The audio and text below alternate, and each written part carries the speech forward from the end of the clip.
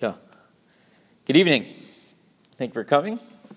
Continuing our discussion of the Yimei Bein HaMitzarim, the 3 weeks, 9 days, Shavuot, Shechal Bo, Tisha B'Av, so on and so forth. And as we mentioned this morning, there is it's not so well organized for us to Ashkenazim because we have Nihugei Avelu. We have morning practices that start already from the 3 weeks. To Shulchan Aruch, the Sephardim don't have that as much, but we'll try to make it as orderly as possible. So here the Ramah adds, and we started by saying Mishnechnas Av Mima'atim B'Simcha, that person should minimize the amount of simcha, the amount of happiness that they have once the month of Av begins. During the 9 days, we spoke about how it's a time of Avilut, and therefore simcha should be avoided. But we also talked about the idea that it's a time of Reya Mazle, that a person doesn't have good mazel. It's an ominous time, and therefore dangerous activities should be avoided. Here the Ramah says, Milah shehime Rosh Chodesh Tisha B'Av noagin sham ohel ubal brit va'avi haben lovshim b'gdei Shabbat.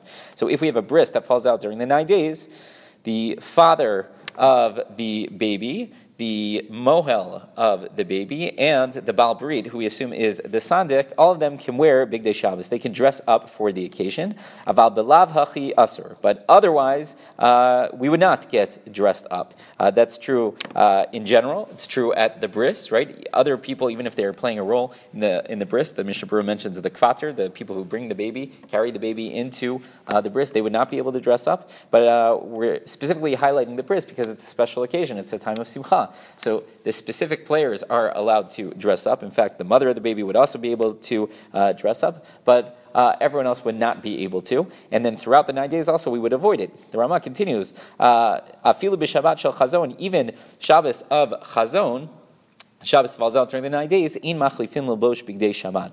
We don't change into our Shabbos clothing. Ki im haketonet levad. The only thing we allow for a person to change is their undergarments. The Mishnah Berurah says maybe one's socks as well, right? Things which are meant for the purposes of cleanliness, but not anything which would make you look nicer on Shabbos. So he assumes that even on Shabbos, there are going to be practices of Avelut. The Mishnah Berurah, however, says, Uvkilat Kodesh Vilna, in Vilna noagin al pi agra, based off the Vilna Gaon, the practice was l'bosh b'gdei Shabbat. They would get dressed up for Shabbos on Shabbat Chazon. V'yish mishanim beged echad.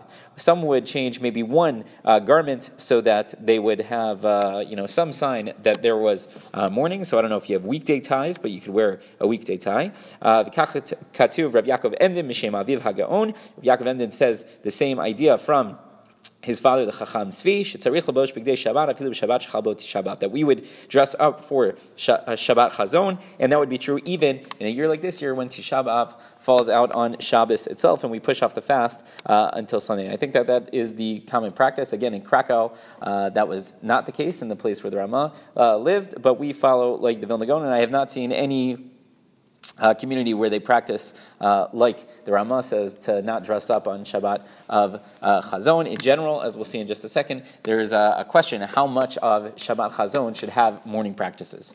We've talked about this a little bit in the past. Do we change the tune for L'chadodi? Do we not? In the Haftorah, do we use the Eicha tune or do we not? So again, a lot of this has to come down, has to do with this idea of how much mourning is there on Shabbos. Typically, we assume that any Avelut B'far Hesia, any public signs of mourning should be avoided, but that is a little bit of the question. Really quickly, the Ramah just adds, Aval, Porsin parochet shel Shabbat im lo shirat Tisha B'Av b'Shabbat. We would use the Shabbos parochet, the curtain for the Aron, were it not for a situation where Tisha B'Av falls out on Shabbos. He says in that case we would remove the parochet. We know that on Tisha B'Av we remove it, but throughout the 9 days and Shabbat Chazon we would leave it out unless it's a Tisha B'Av that falls out on Shabbos. Again, I don't think that is our practice. She'az ein porsin parochet shel Shabbat. We wouldn't do so in that case. One last thing that he says over here is Umi sheish lo nisuim b'Shabbat nacham. If